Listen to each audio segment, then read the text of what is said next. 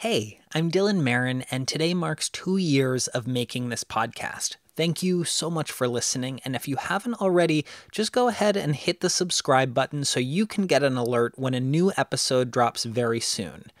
This isn't exactly a new episode of Conversations with People Who Hate Me. Instead, I wanted to share with you one of the biggest things I've learned from making this show: the idea that empathy is not endorsement. I've said that before on this show, but last year I got the opportunity to share that idea with a global audience when the good people at TED invited me to give a talk about this podcast, why I make it, and what I've learned from the dozens of phone calls I've been on and moderated in the last 2 years.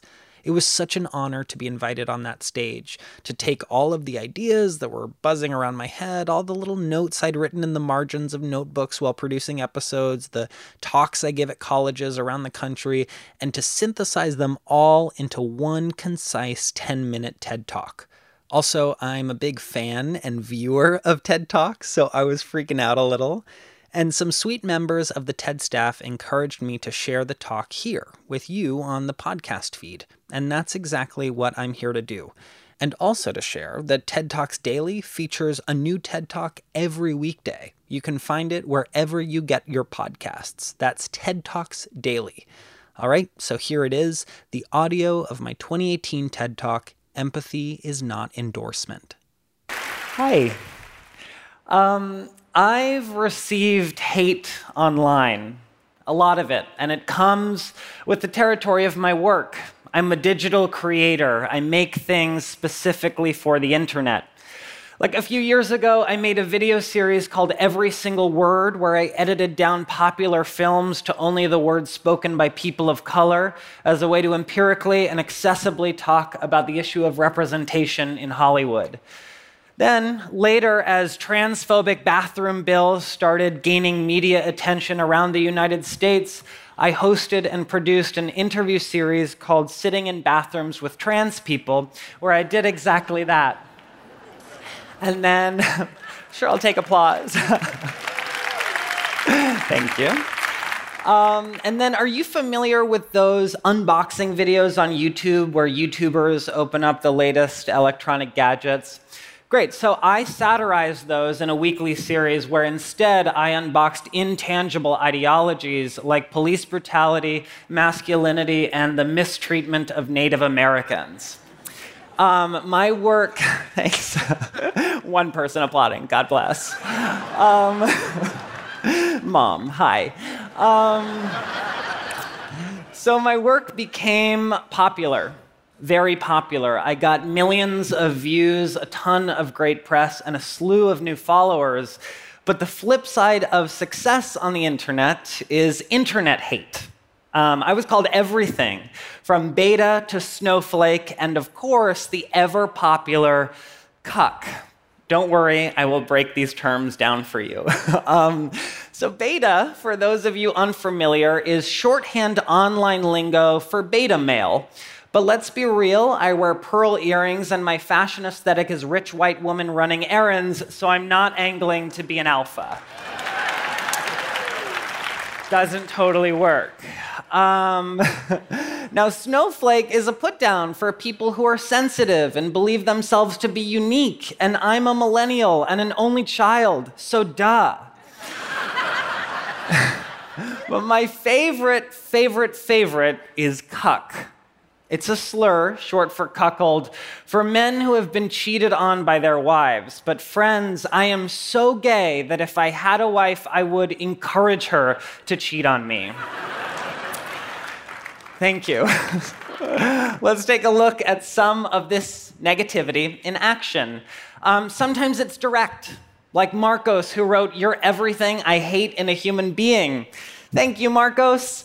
Others are more concise, like Donovan, who wrote, "Gay wad fag." Now, I do need to point out, Donovan is not wrong, okay? In fact, he's right on both counts, so credit where credit is due.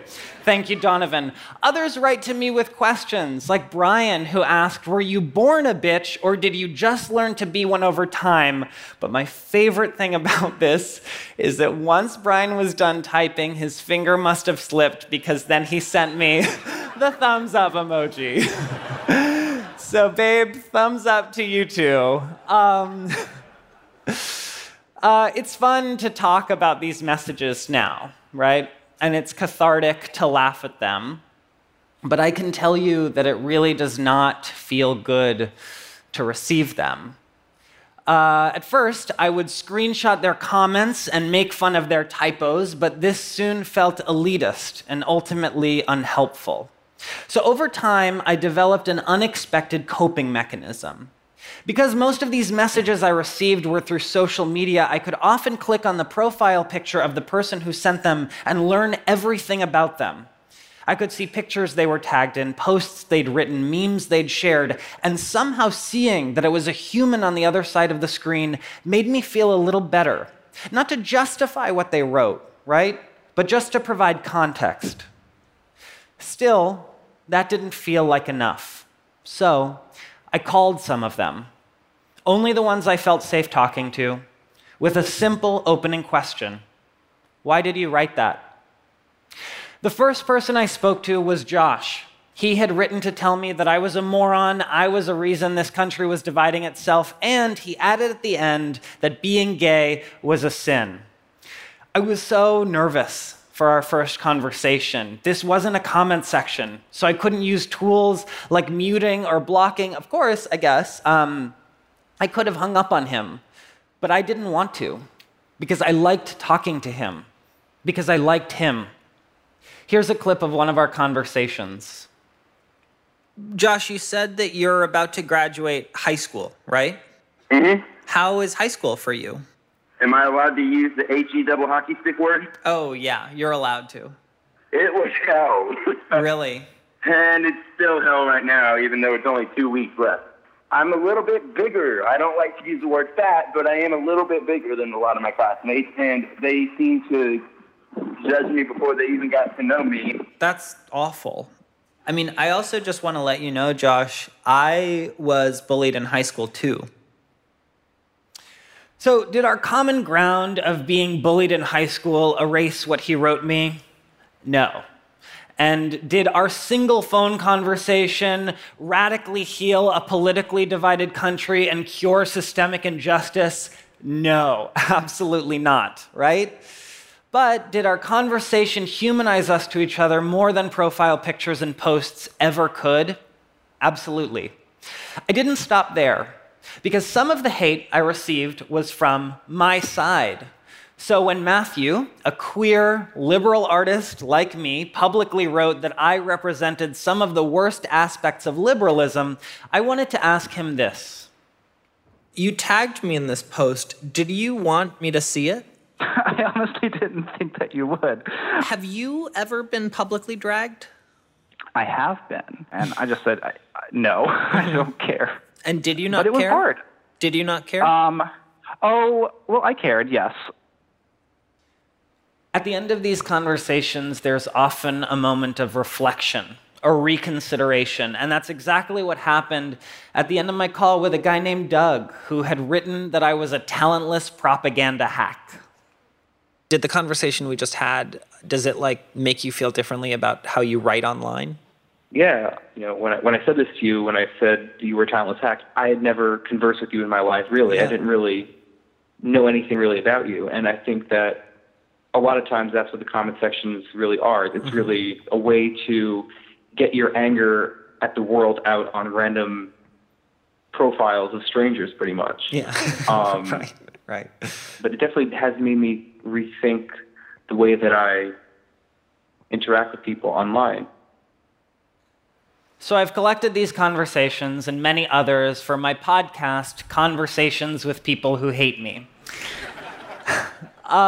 Before I started this project, I thought that the real way to bring about change was to shut down opposing viewpoints through epically worded video essays and comments and posts, but I soon learned those were only cheered on by the people who already agreed with me. Sometimes, bless you, sometimes the most subversive thing you could do, yeah, clap for him.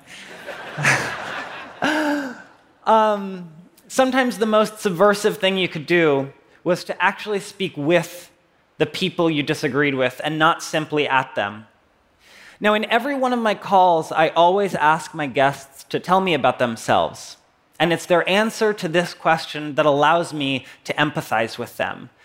And empathy, it turns out, is a key ingredient in getting these conversations off the ground, but it can feel very vulnerable to be empathizing with someone you profoundly disagree with.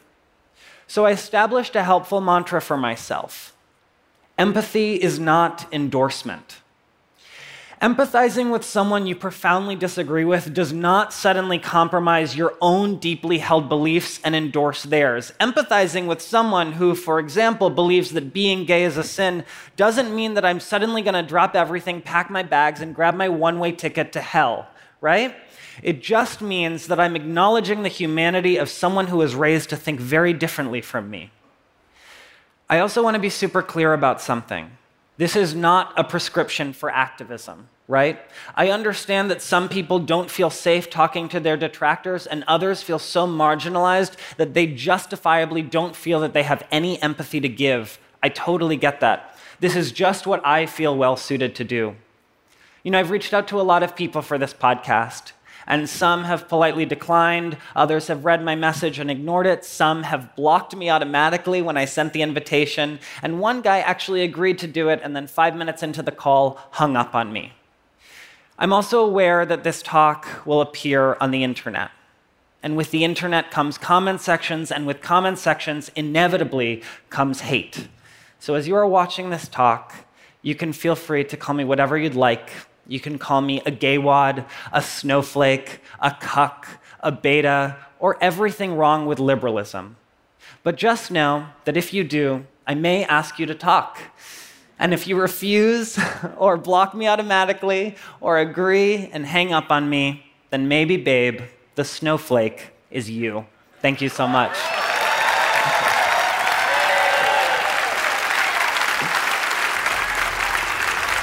Thank you.